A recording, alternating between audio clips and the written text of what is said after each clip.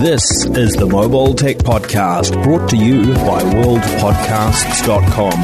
Now here's your host, Tech Girl, Miriam Joire. Hi, and welcome to the Mobile Tech Podcast. I'm your host, Miriam Joire, and today is Tuesday, November 27th, 2018. My guest is no other than Diana Goovaerts. Hi, Diana. How are you? Hey, Miriam. I'm well. Thanks for having me on. Yeah, thanks for being on the show. Do you want to tell folks where they can find your writings? Because I don't think they know who you are.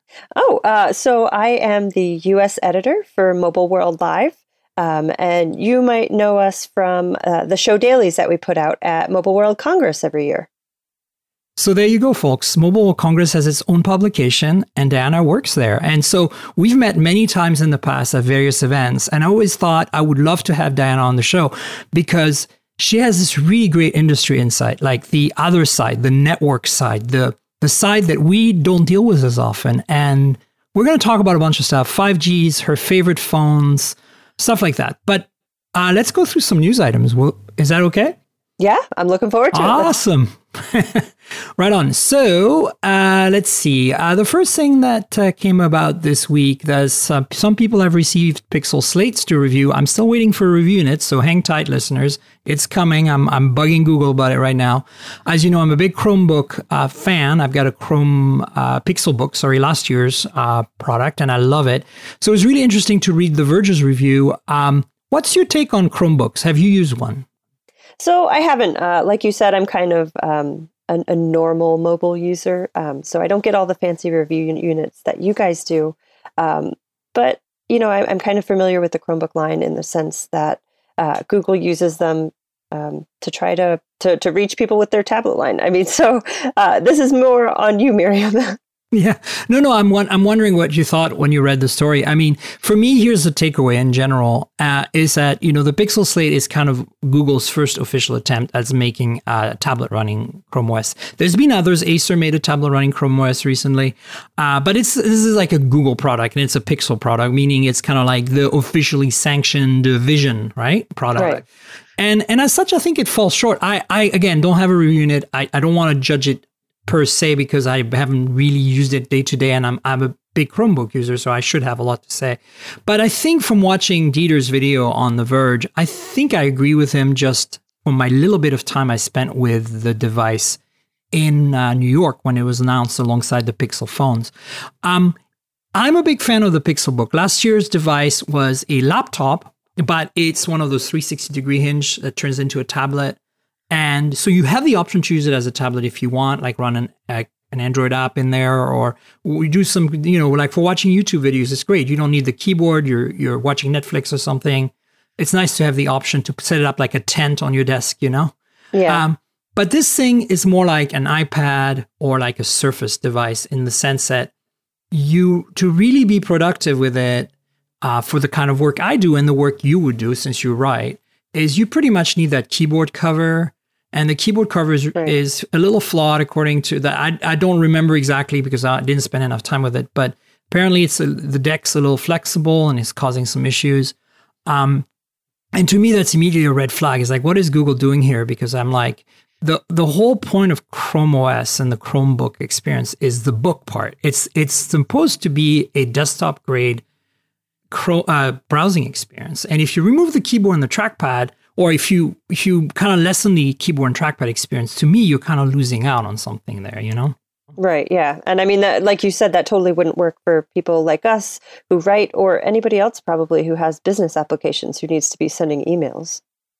Yeah, and so to me, it's like, I think that's kind of where I feel like Chromebooks have been a valid alternative to PCs and Macs, because some of them are very affordable, and also because you still get a desktop class browsing experience. And if everything you do is in the cloud, say you're writing on WordPress for your blog, and you're doing Twitter and Facebook, and you know, a lot of what us journalists do, basically, if you do that, I think having a Chromebook around makes a lot of sense, because it's, you know, battery life is really good, et cetera, et cetera. But this, I feel like they're trying to kind of force the Chrome OS form factor onto a tablet, and I'm not sure it's going to work that well. In the same way as I feel that as the Surface device is not the Surface laptop, which is a true laptop, but the Surface Pro and the Surface Book, Surface Go, the little one, I feel those are better suited for creative folks, and people who need to draw on the device, maybe in Photoshop or something.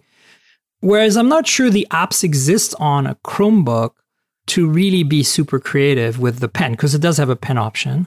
So I'm kind of scratching my head as to what Google was thinking. I think they're trying to capitalize on the fact that, maybe converging Android and Chrome OS in a weird way, or the fact that obviously Apple is still relatively successful with their products on the iPad side of things. Mm-hmm. I mean, you've seen the iPad Pro reviews, right? Basically, the consensus is these things are monsters in terms of performance. We're dreaming of laptops running ARM that are that good, but that are full productivity laptops. And really the iPad, even for example, its USB-C Type-C ports don't support mass storage, right? So who is the iPad Pro for? What do you think about that? I would probably say it's for higher end users. I mean, even just looking at price, they're not going to get entry level users coming in who are going to spend that much on an iPad Pro. So it to me, that seems more of maybe even an enterprise play where they're going to go after that segment. But also you kind of have to ask yourself, why are companies like Google and Apple investing so much in their tablet lineups? And you and I both obviously know this, but the tablet market has been steadily shrinking. And I think it was Strategy Analytics said that in Q3, the tablet market shrank by 10%. So, how much do they want to invest in improving these experiences if the market is just going to go away? Yeah, I think you're right. I think that the iPad Pro is a very niche product for, as I said, creative types like illustrators, graphic designers, and musicians. There's a lot of really great DJ apps and instrument apps that require you to use touchscreen for controlling all the sliders and stuff. And for that, you can't, you're not as productive with the mouse and keyboard. Absolutely not. And potentially video editing once the apps come. Because the performance on these iPad Pros is really high in terms of rendering video, right? Mm-hmm. So I think that's going to happen once maybe something like Final Cut Pro comes out for the iPad Pro. And conversely, on the Chromebook side, the in this case, the Pixel Slate, which is basically a tablet-based Chromebook, I think, there is a limited use case. Unfortunately, the creative use case doesn't really exist on a Chrome tablet as well, because the apps don't exist, the software isn't there. So so that goes back to what were Chromebooks really good for, which is, they were really good for writers and people who, are using the web all the time for, like, for example, living in a Gmail interface on a tab, so then if you turn it into a tablet where the keyboard is optional and you have to pay for it. And that's the other thing. This is almost as expensive as an iPad Pro in some configurations. It's just as expensive as an iPad Pro.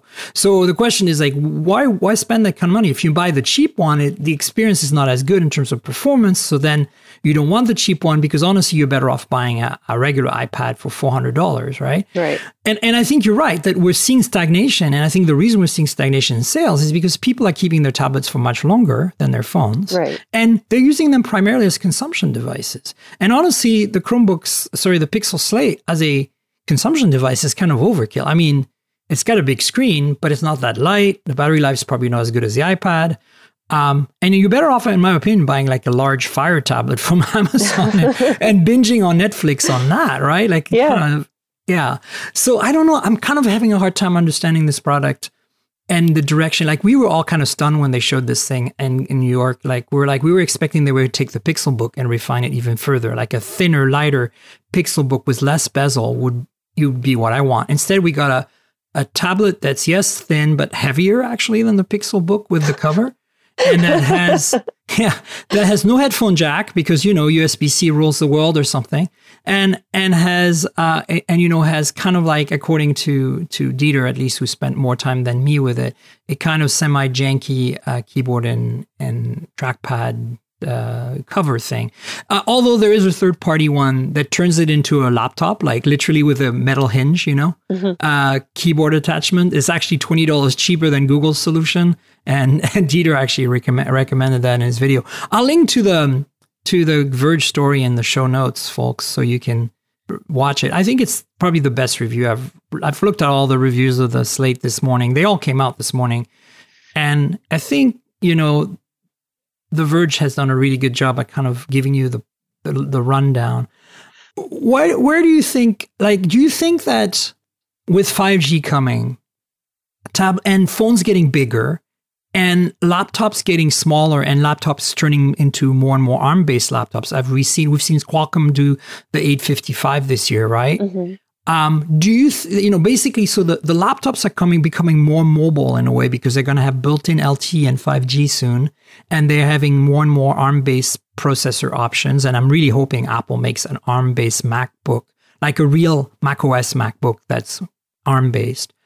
As we see that happening, and the phone's getting bigger, but in a chassis that remains small, where basically the screen dominates the front of the device, where do you see tablets going especially with 5G coming into the play in the next few years? Do you think it's a viable thing anymore? Do people care? Should people care? I guess the answer to where I see them going is away. Okay, wow. Well, there you go, folks. No, that's fair. I don't disagree with you. So perhaps selfishly, I kind of wish that phones would still stay smaller because I'm one of those people with tiny hands. I need 2 hands to hold my phone. But that doesn't seem to be the general trend. The general trend seems to be that phones are getting bigger and bigger, and there's just not that much of difference between a phone and a tablet anymore, like when tablets first came out. So they're kind of losing the uniqueness and the utility that made them stand out from either a phone or a laptop. So I don't know that there is necessarily a place for them unless someone comes up with a great new use case, maybe for tablets, maybe something to do with augmented or virtual reality. I don't know that there's a lasting place for them, but who am I to say? So I guess we'll just have to wait and see. Do you think that as technology, let's forget about the high end side. I think that's eventually going to merge with laptops in some weird way because we're kind of seeing it a little bit in this Chrome tablet, right? And Chrome OS tablet, because it's trying to do both. It's trying to be a desktop experience. Unlike the iPad, it does support any USB-C Type-C device you throw at it, including mass storage, which is you expect that. It's really a Linux-based computer. And so, in some ways, it doesn't have some of the limitation of the iPad Pro, but in some other ways, and in some ways, it does try to merge Android and Chrome OS. So it tries to merge the desktop browsing experience that, by the way, Safari does not have a desktop class browsing experience on the iPad. So in a way, there's some good things there. But I think, we're going to see high-end tablets evolved as basically just 2-in-1, the 2-in-1 concept of either it's articulated, permanently attached keyboard or a keyboard cover is going to become, I think, pretty popular in the high end. That way people have all the bases covered. And I think the Surface is kind of like, the trendsetter here.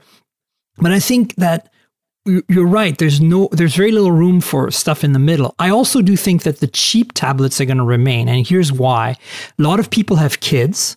And you don't want to give a smartphone to a kid because they might not have quite the what's it called, the ability. I'm thinking about the motor skills to tap those small buttons on a phone, even though the phone screens are getting bigger. And also the big screen phones are the expensive phones. So you don't want to give them an expensive device. So I think things like a sub 100 Fire tablet with a $20 bulletproof case on it, you want to give this to a kid for content consumption and gaming. And to me, there's a huge market there, and Amazon owns that market. I don't see them losing that market anytime soon. Apple obviously has some of that market. So I don't think they're going to go away. But what I'm wondering is, as ARM, takes over some of the laptop duties at the high end, and as 5G becomes more ubiquitous, say in 5-10 years, do you think that the cheap tablets, once they get cheap 5G radios, there will be a renaissance in a way? That's a really good question. And I think it's kind of hard to say because you don't know what kind of new use cases 5G is going to enable.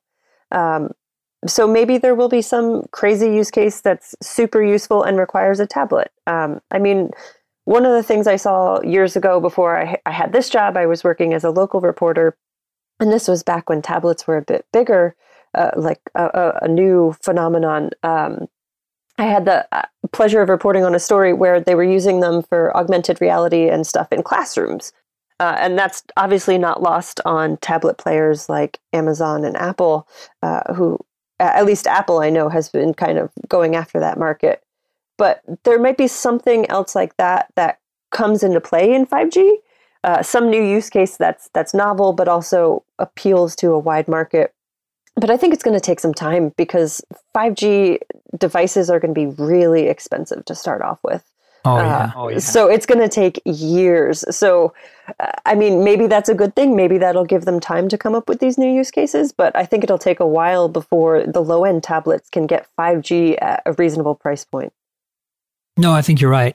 And also, again, what's the use case other than, hyperconnectivity, which is really what we expect from 5G, low latency, high speed, and ubiquity, right, is really what we're going to hopefully get out of 5G. And then at that point, once it goes down in price, our tablet's even going to still exist and matter. Our phone's going to be so big that it won't matter anymore, even at the low end, right?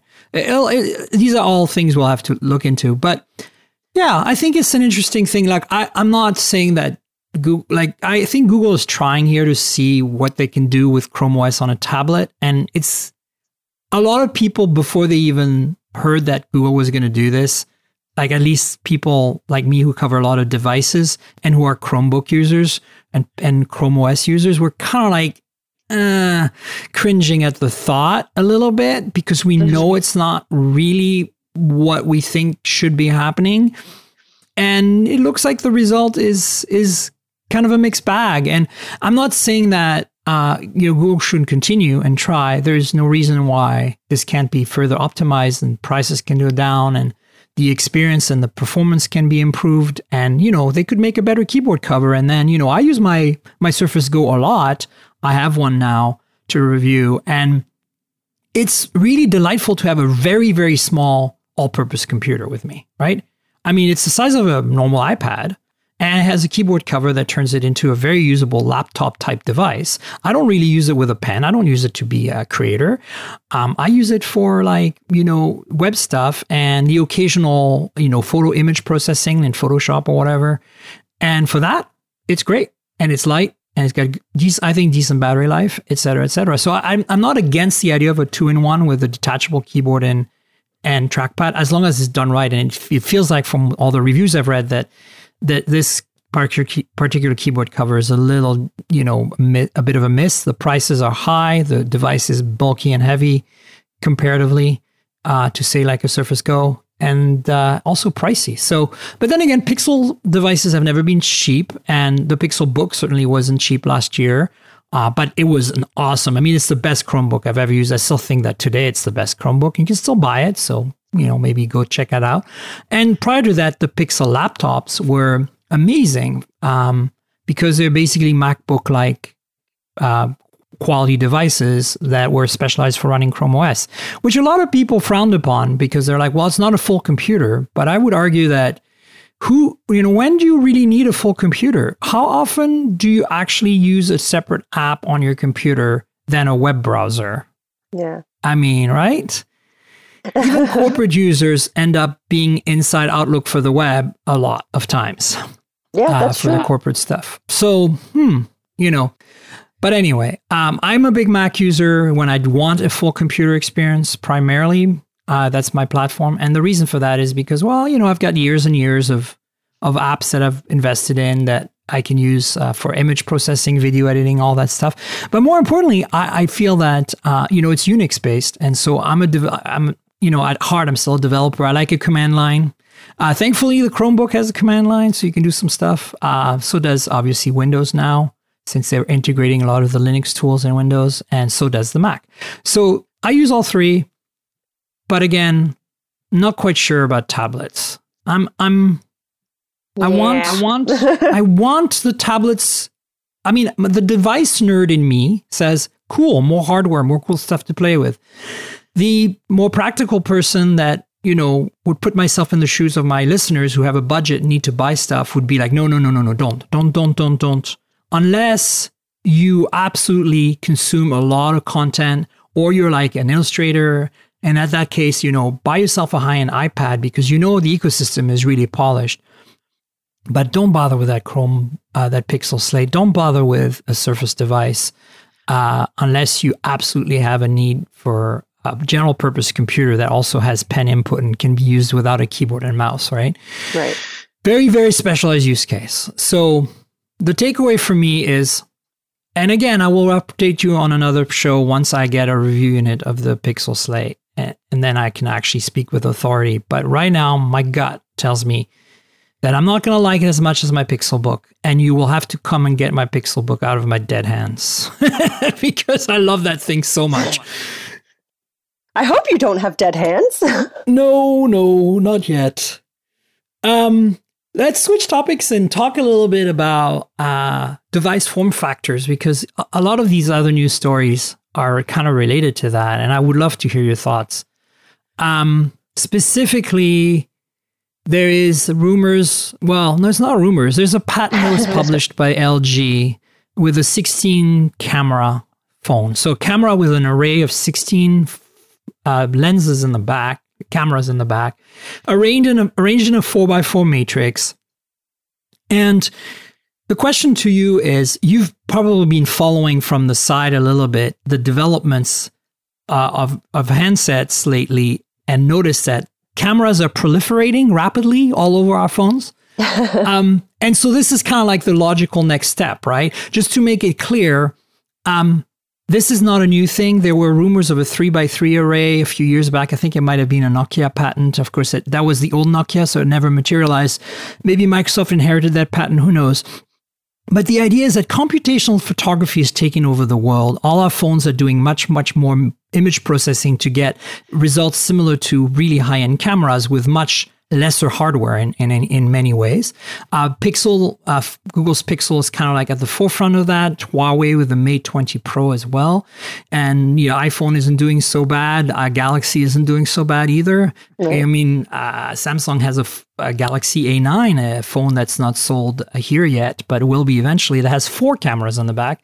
LG has a phone with 5 cameras, 2 in the front, 3 in the back, called the V40, et cetera, et cetera. So the next logical step is, imagine instead of having large sensors with stabilized lenses and autofocus, and then, one lens for each, like wide angle, zoom, etc., which is with the trend we're seeing now. Imagine that you have an array in the back of the phone, and each lens is identical. It's a very simple lens. There's no autofocus. There's no image stabilization.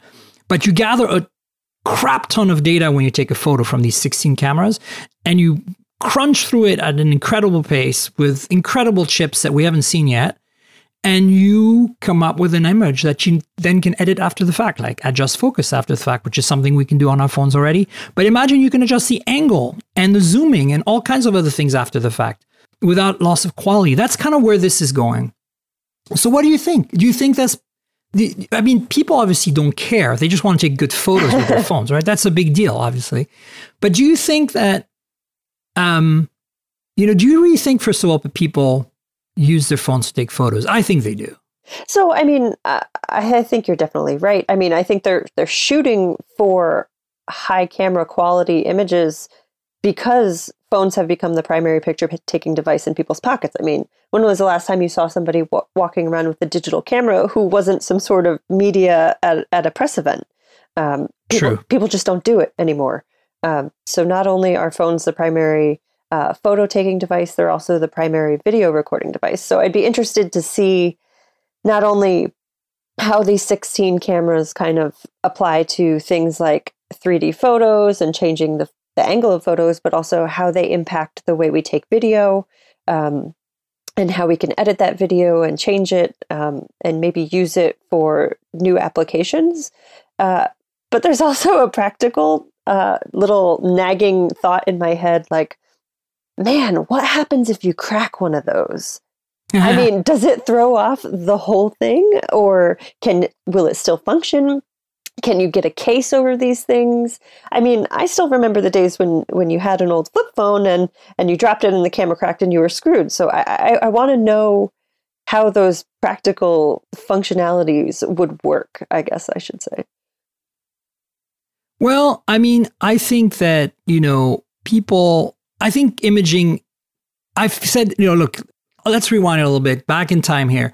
I started blogging as a hobbyist when I was still a developer making video games full time in 2004, 2005, 2006. I started blogging because I thought, hey, blogging is a thing right now. And actually I started podcasting as well around that time because I was like, oh, podcasting is a thing. And I like to have a voice. So I put my opinions out there, and a lot of it was driven by the convergence of the phone becoming more than a phone, the phone becoming an email device, a web device, a camera device, and a music playing device. And I could see, not obviously very clearly, but I could kind of understand that we were heading in the direction that we have headed. Basically, where your phone is your computer in your pocket that's always connected, that does everything, is also your video camera, your MP3 player, everything. I could see that coming. And so I've always been fascinated with imaging, but I didn't like normal cameras back then much because it was always such a hassle to get the photos off the camera. Yeah. And also, a lot of people were still using film back then. You still go to Walmart and get your film developed and stuff. And then you'd have to get it scanned in the computer. But to me, the first time I had a camera on a phone was, I actually waited a little bit to get one that was half decent. It was a Sony Ericsson with a half decent camera that actually had autofocus. One of the first phone cameras with autofocus. It was the Sony Ericsson, the CyberShot phone. I had the actual Walkman version of that phone because they made two phones that were identical with different cases. Like one was like more funky looking. That was the music phone, and one was more camera-ish looking, and that was the camera phone. But the hardware inside was the same. They shared the same cameras. So I bought the Walkman phone because it was a little cheaper, and it got me the same camera. And this camera had autofocus, was 2 megapixels, and I started using it. And to me, the killer app was I can share my photos. Yeah, like I could literally instantly, and this was before 3G, so this was on Edge, Diana. I was sharing photos on Edge. And the way I was doing it was, first of all, they're only 2 megapixels, so they weren't huge. But I was also just emailing them to Flickr. Flickr is a service that still exists. It's kind of, not a lot of people think about it now that you have Google Photos and iCloud for photo backup. But Flickr is pretty awesome.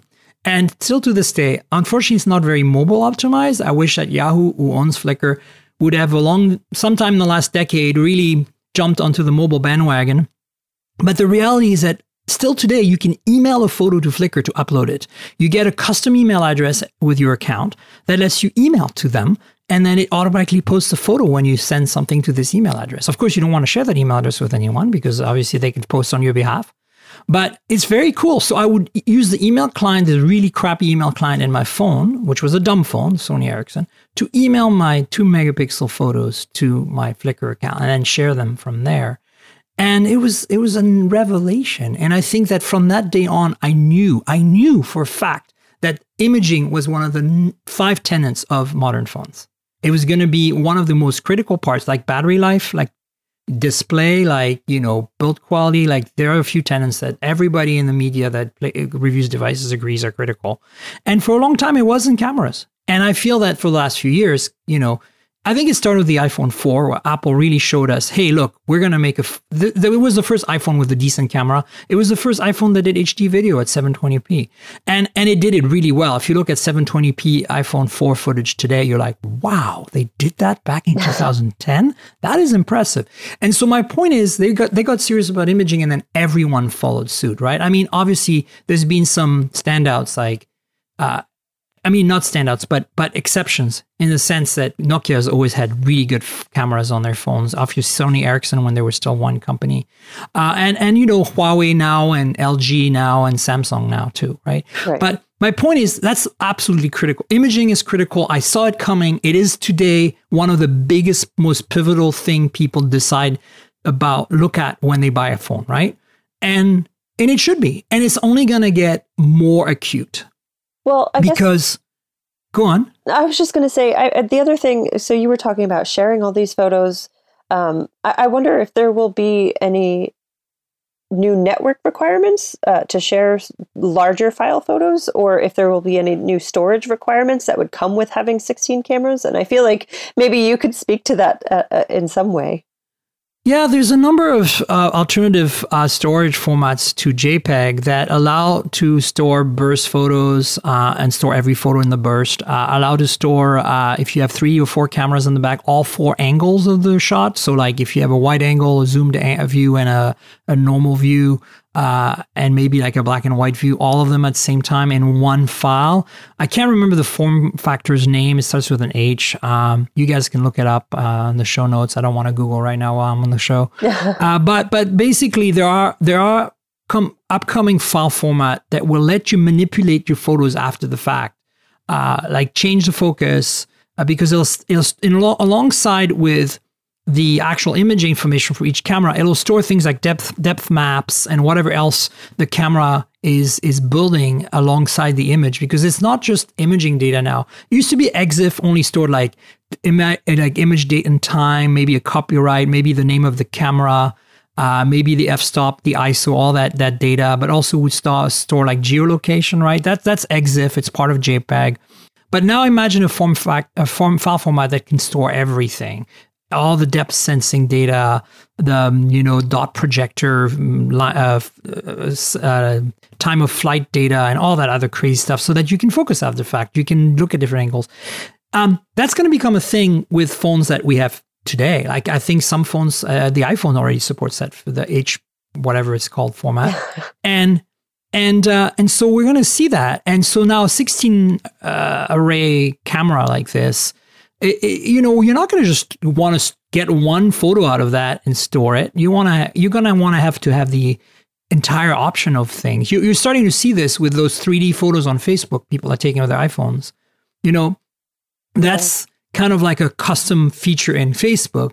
And what it is kind of calculating a depth map from your photo, but it's doing it all offline and on the Facebook side of things. But imagine if the phone could share all that data with Facebook directly instead of having, through a file format that wasn't JPEG, right? So instead of uploading a JPEG, you upload whatever that new format is, and automatically Facebook gives you like all these options. Or Google goes through your images and and the Google Photos and goes, well, I think this, in the same way as right now they do like these custom versions of your photos for you, like they embellish your photos for you and they suggest them to you. Imagine now you had different angles and focus lengths and stuff to pick from because you had more data to play with.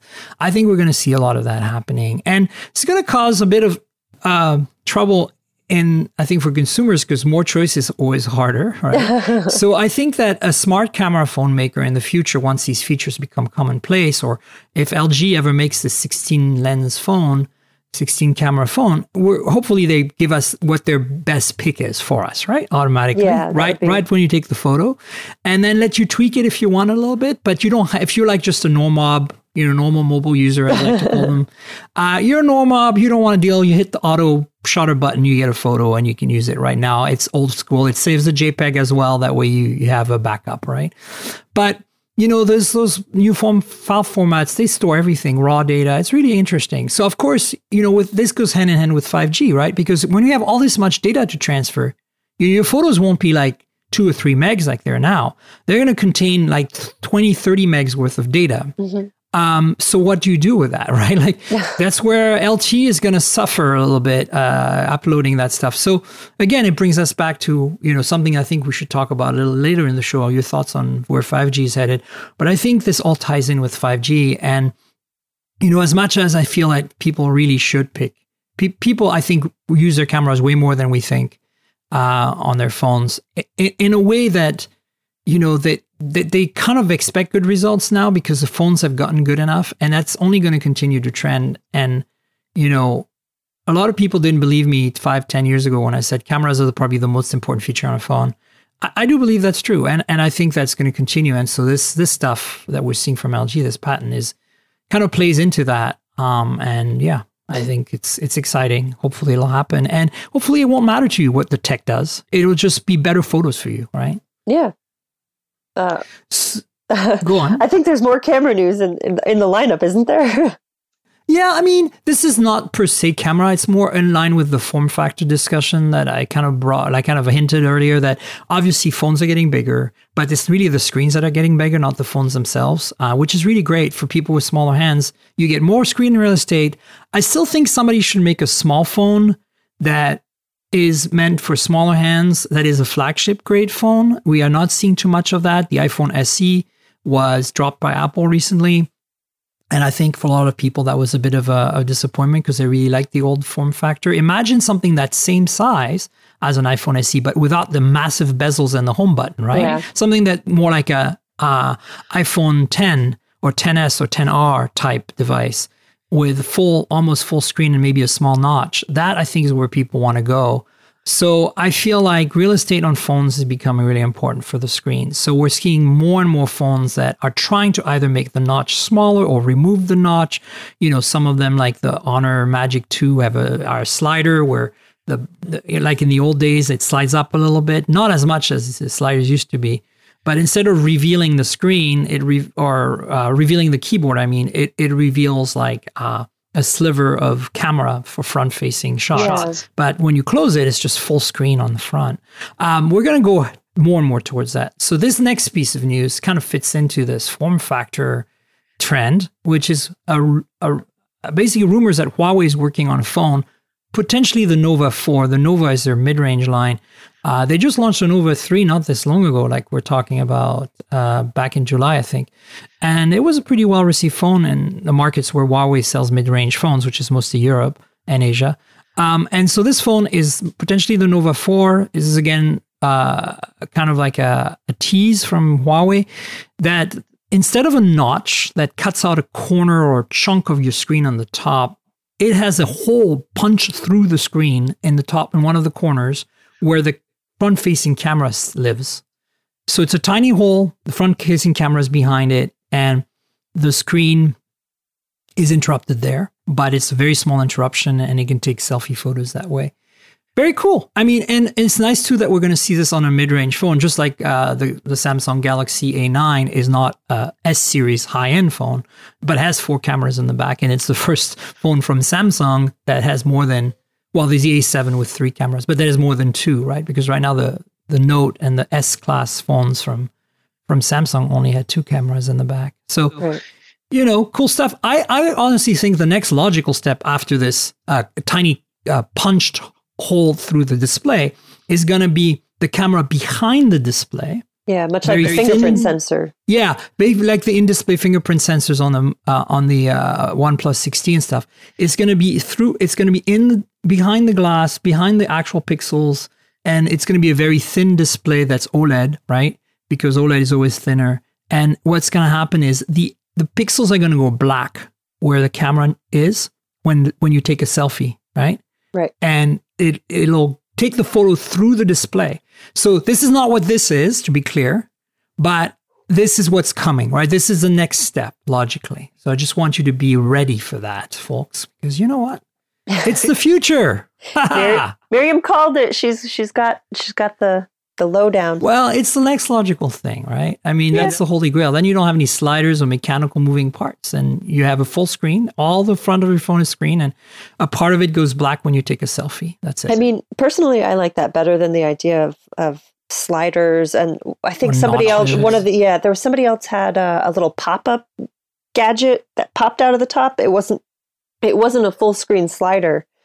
I think that was one of the Chinese vendors. The Vivo Nex has a little camera that pops up electrically. I mean, those seem, I don't know. I don't know who thought that was a good idea. Come on, Diana. The nerds need their nerding, okay? All right, maybe everybody else loved it but me, but I think that the in-display camera makes a lot more sense. Although I have to go back to the whole, what happens if you shatter your phone screen idea? I mean, would that impact it if it was in the display as opposed to having that little cutout that the Huawei phone might? Yeah, I mean, again, you have the same problem if you shatter the front of your screen today. If the glass is covering the front-facing camera and that there's a crack right through the glass where the camera is, you're going to get the same problem, right? I wish there was a way that they could correct that, though. So smartphone manufacturers get on that. Come on. The software fixes a lot of the camera phones today have the ability to remove fingerprint smudging. They detect it and they can, you lose some quality, but it's still better than in the days when you hadn't cleaned your lens and everything was halos, remember? Yeah. Yeah. I always tell people, look, this is my pet peeve. I'm like, look, you got an incredibly good camera in your pocket with you at all times and you use it. Awesome. But can you please do me a favor and just wipe the lens before you take a photo? Just find a piece of cotton on your body. We all like to wear natural fibers. It's always more pleasant than synthetics. And it's not rough on the lenses. You can just wipe it with your sleeve or whatever it is you have, your hoodie, your dress, whatever. And then, whoops, look at that. No more halos. Magical. Like, if people did that, I'd be happy. Like, I see so many photos on Facebook and I shake my head. I'm like, all you had to do was wipe your lens. You fool. It would be nice, though, if they could build that into the whole, because remember how you were saying they're going to have all this awesome processing camera technology. If they could just build that into the single snap, just automatically well, that. I think it's going to happen. It was starting to see algorithms that correct for fingerprints somewhat. So I think it's starting to happen, but it's a tough, again, it takes compute power. So it's only at the high end we're seeing that right now. Eventually that all trickle down economics, as it were. So that's kind of interesting that Huawei might be the first with a cutout in the screen, like not a notch, but a hole. That's cool. And then more news-ish related things. OnePlus 6T, as you know, is one of my favorite phones. Hopefully you saw my review on geekspin.co. Check it out. I will link it in the show notes. Basically, the OnePlus 6T is a pretty awesome phone for the money. It's flagship performance for a lot less money, and it has some cool features like an in-display fingerprint reader that doesn't completely suck, because a lot of them have sucked so far. And so there's rumors. It's true, right? I mean, I don't know if you've used them, but I just love how frank you're being. It's like a lot of technology when it's initially new sucks, and it needs to be refined. Apple generally waits until it sucks less to release their new technology. They're pretty good at trying to release new technology that doesn't suck too much. But in the wild world of Android, where China rules the roost, anything goes, really, which is kind of why I love Android so much, is because a lot of people throw caution to the wind and just go like, screw this, we're just going to do it. It's going to suck, but we'll be the first. Right? I kind of love that in a way, because that's how innovation happens. You got to suck at some point first, right? Yeah. Otherwise, nobody's going to follow. So I'd prefer it didn't suck, but so the good thing about the 6T fingerprint reader, just like the Mate 20 Pro fingerprint reader that are both in display, they're not too bad. I have a Vivo V11, which is an earlier in-display fingerprint reader tech, and it's fine, it works, but wow, it is much more, let's say, problematic. So that's why it thankfully also has Face ID, so it's fine. But the OnePlus 6T is very popular. It's the first OnePlus phone that you can buy on a carrier in the US. That's a big deal. Mm-hmm. But now we're hearing rumors of a partnership with McLaren, the high-end supercar UK-based car manufacturer. And race car manufacturer. McLaren is mostly known for their Formula One race cars. And so, partnership between OnePlus and McLaren for a special edition OnePlus 6T. Why not? I mean, look, the reality is this. Oppo has a partnership with Lamborghini. Huawei has a partnership with Porsche Design. Porsche Design is not Porsche, but it's close enough. So, the reality is there's a lot of phone manufacturers that take their high-end devices and make these kind of supercar partnerships, right? Mm-hmm. Somebody had a Ferrari partnership. I can't remember. Asus? I think it's Asus. Anyway, there you go. This is perfect. This is a perfect marriage, I think. What do you think on these? Do you think it's just bragging rights or what? Marketing? So I guess I really don't get the appeal of all these custom editions personally, but again, I'm kind of a Luddite.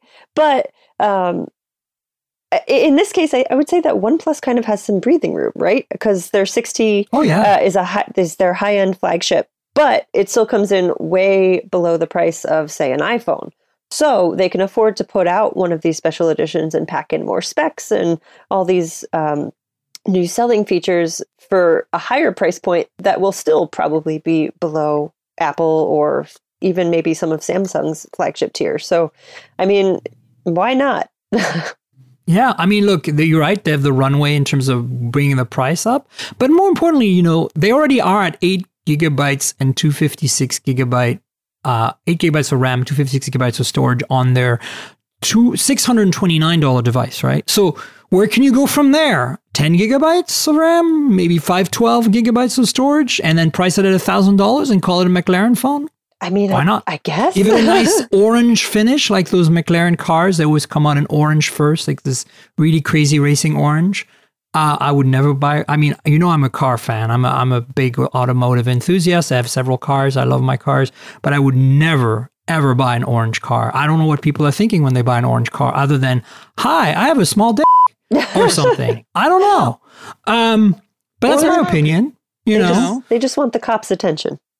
Maybe. I mean, that's really a good way to get the cops' attention. Oh, yeah.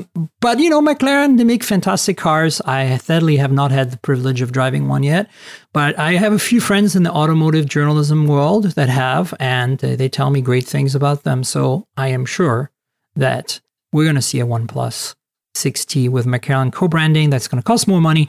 And might be orange, might be this crazy lime green color that McLaren is really also quite famous for. We'll see.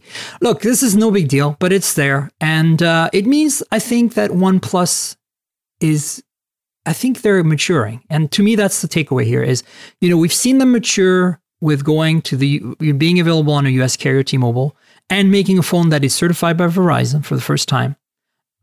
To work on their LTE network. That's a huge deal for the US at least. And for the rest of the world, they've had partnerships as well, but now they have a lot more carrier partnerships. And we know the name of the game, if you're a handset terminal manufacturer, is you need some agreements with carriers and the operators. So that's good. And now we're seeing this partnership with a kind of a premium brand that kind of, goes well, I think, in line with the price of the OnePlus phones has slowly been creeping up, even though they're still extremely great value.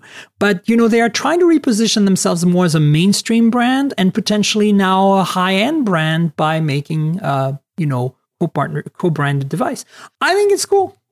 More power to them.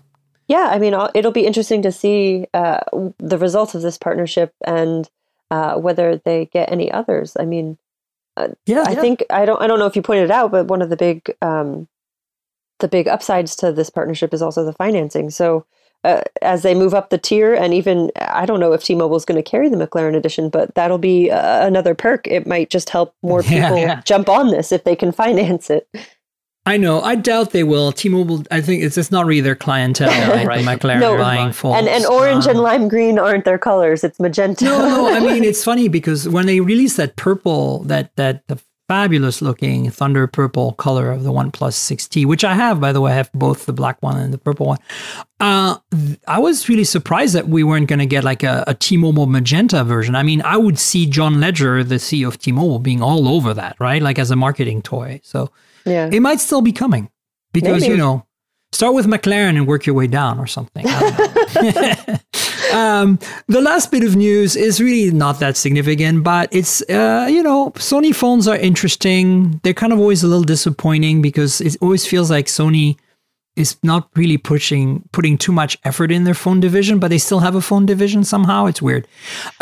So they are rumors of a XZ4 Sony flagship that would be launched at MWC, of course.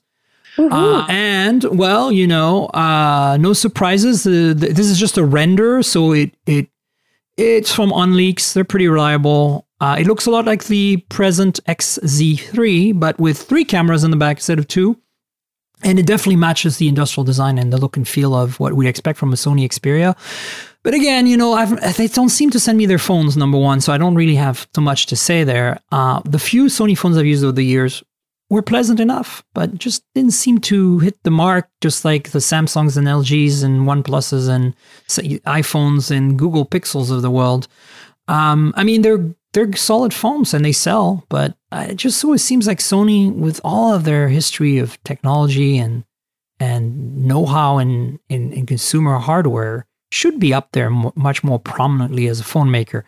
So, I don't know. Like, I wish them well. We'll see what happens at MWC, but I just really wish Sony could really get their, thing together and go out there and give us something special. Yeah. Yeah. Do you have any experience with any of these Sony phones ever? No. And I think the last Sony device I owned was a Walkman. So I'm dating myself a little bit. But see, and here's my question. When is the last time you saw somebody whip out a Sony phone in public? Even abroad? Like never, right? You're like, no.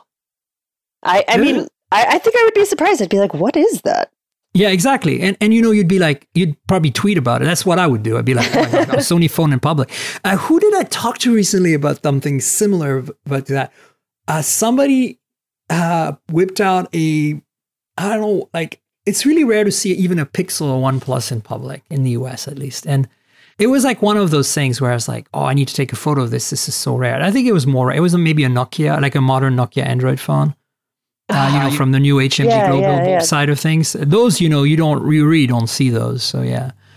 Anyway, well, that's the news. But I wanted to kind of pick your brain. Like we have about 10, 15 minutes left. And I wanted to know what your thoughts are on 5G. This is obviously a big topic. Like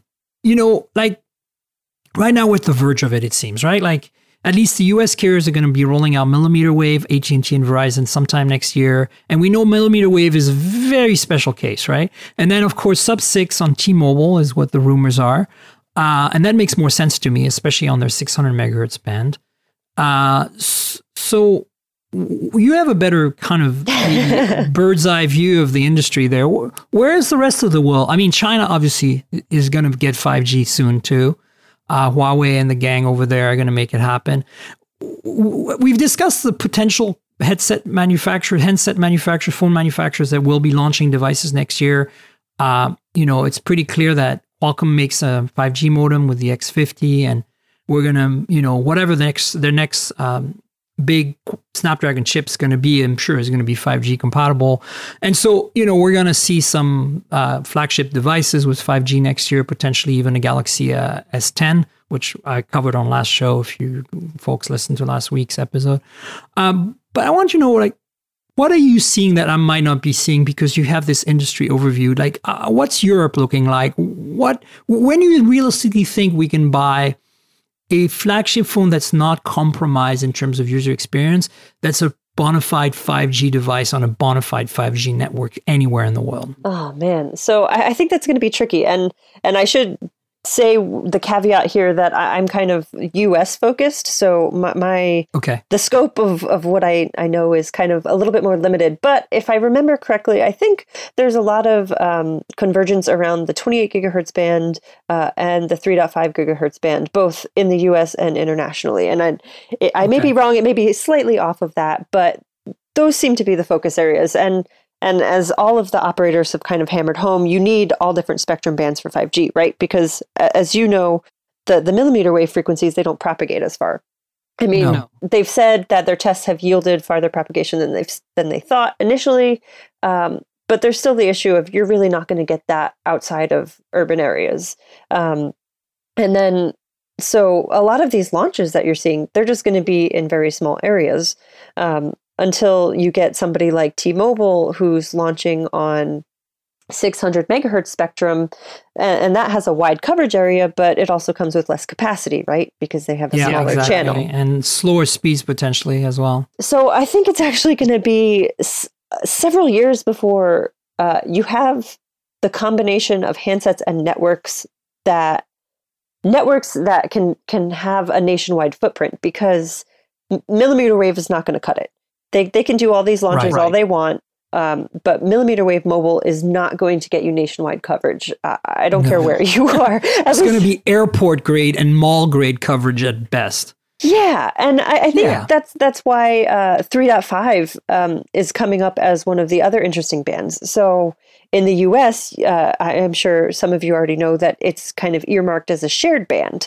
And that means that there are different levels of access. So there's licensed, there's lightly licensed, and then there's just kind of a free-for-all.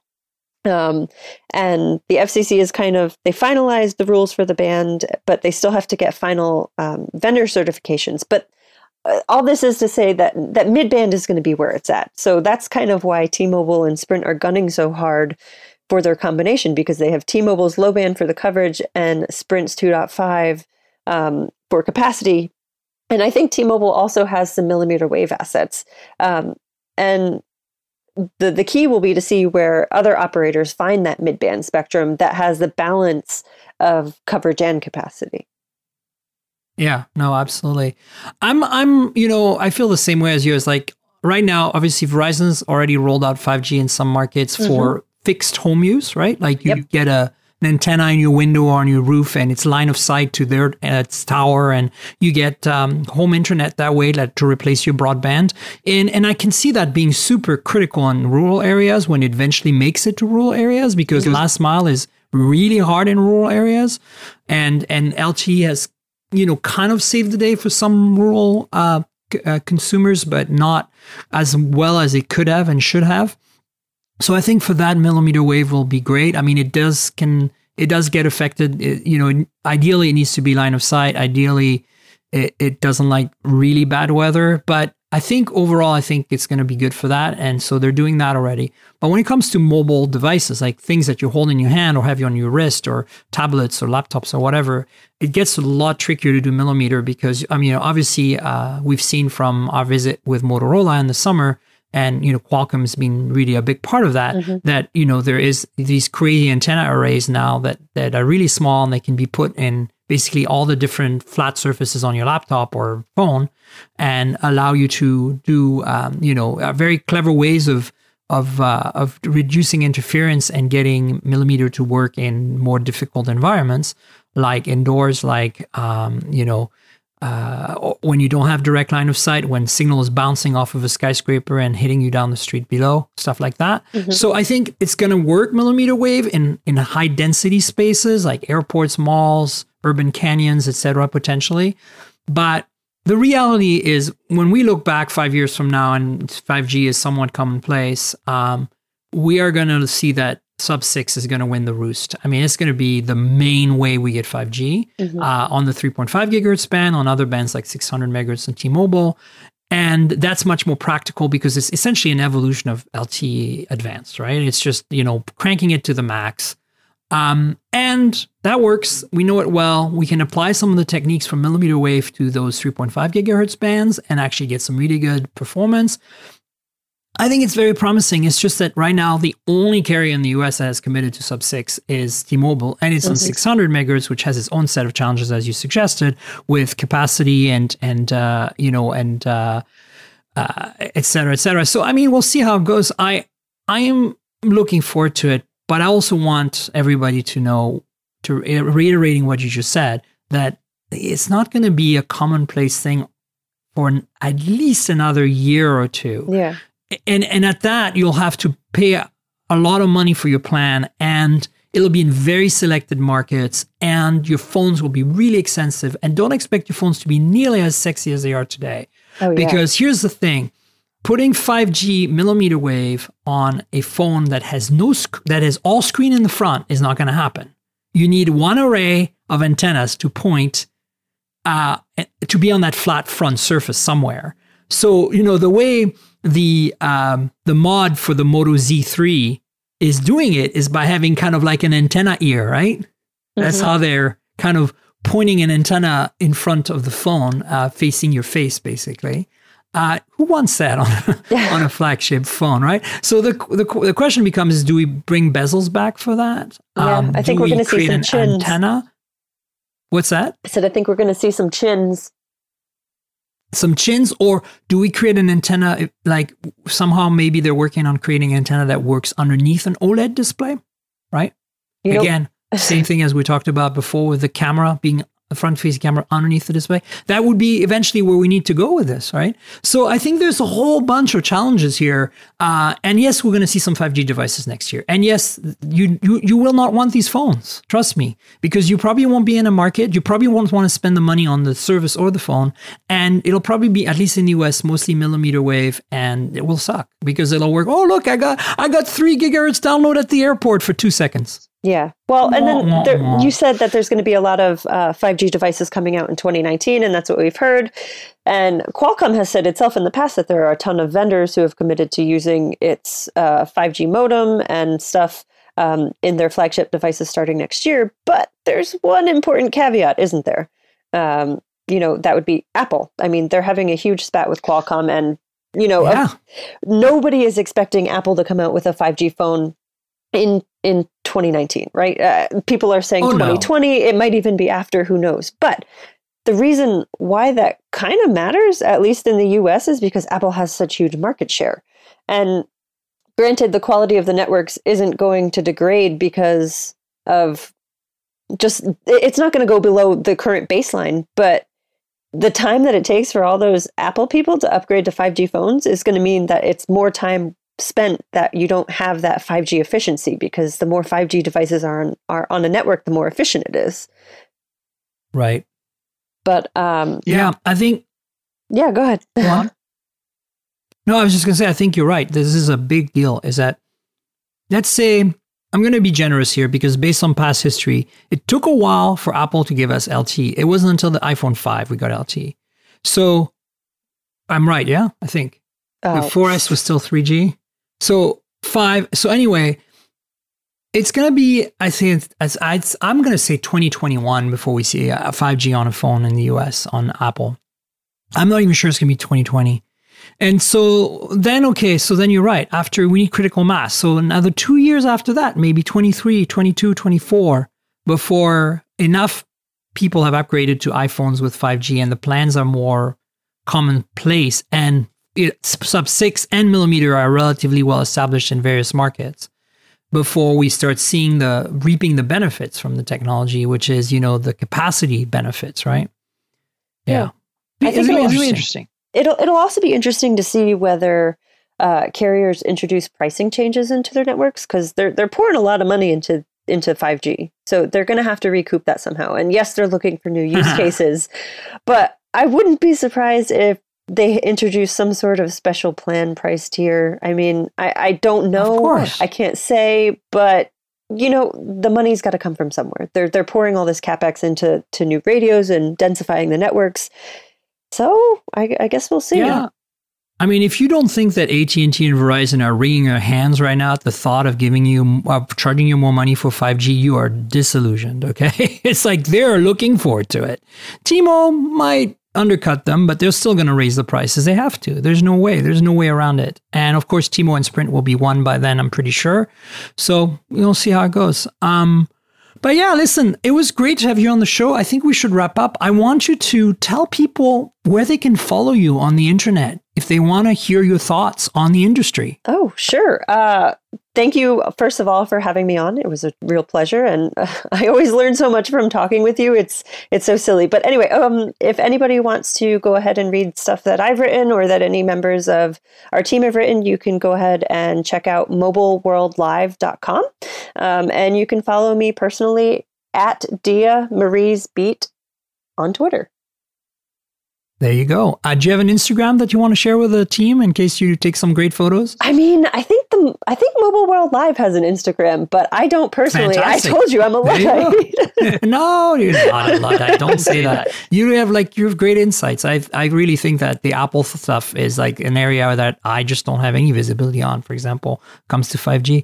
Yeah. So I also want to add for your sake that you guys have a great newsletter you can subscribe to as well. I'm subscribed to it. It's really great. Yeah, we do. The Mobile World Live newsletter. We actually have a few. We have a daily that comes out, and then we have some subject-specific ones. Yeah, so yeah, the daily one is really great if you want kind of a summary of industry news every day. I love it.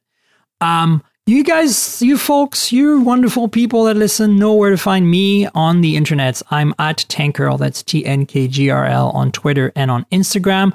That's like the comic book character Tankgirl, but without the vowels. I was ahead of my time doing the Flickr thing and dropping vowels back then. And you also know where to find my YouTube channel, which is a complement to this podcast. I show you a lot of the devices I get my hands on. For illustrative purposes, since the podcast is audio, if you want to see the phones, see the devices, they're on my YouTube channel. That's youtube.com/Myriam Joire. My full name spelled out, Myriam with a Y. And then, of course, there's the podcast. mobiletechpodcast.com is the official URL. You know that you can subscribe. If you happen to just find this podcast and you like it and you want to subscribe, please do. All subscribe to the YouTube channel and like the videos and stuff. That helps us. Subscribe, you can do that. The podcast is on Google Podcasts, Apple Podcasts, Overcast, Pocket Casts, Stitcher, Slacker, and TuneIn Radio. So pretty much everywhere you can type Mobile Tech Podcast, you should find me. And this is a weekly show, so stay tuned for another show next week. I want to, before we go, thank our sponsor, audible.com. If you want to listen to books instead of reading them, if for whatever reason your job or your life makes it such that listening makes more sense, you really ought to do yourself the favor of getting audible.com subscription. Lots of great book choices read by lots of great authors, pretty cheap as well. If you haven't joined already, you'll support the podcast by joining today through a special link that is in the show notes, and I will share it with you now. It's audibletrial.com/mobiletech. That's audibletrial.com/mobiletech. Thanks, Audible, for your support. Really appreciate it. And thanks for supporting the show by clicking through and joining Audible. If you haven't tried it yet, you can try it for free for a month. So it's worth checking it out. And again, Diana, thanks for being on the show. Super awesome to have you. I've always wanted you to join and share your insights on the industry. It's been great. Thank you so much. It's been an absolute pleasure. Fantastic. So stay tuned for another show next week, folks. And cheers for now. This has been the Mobile Tech Podcast with Tank Girl, proudly presented by worldpodcasts.com. You can visit us online at mobiletechpodcast.com.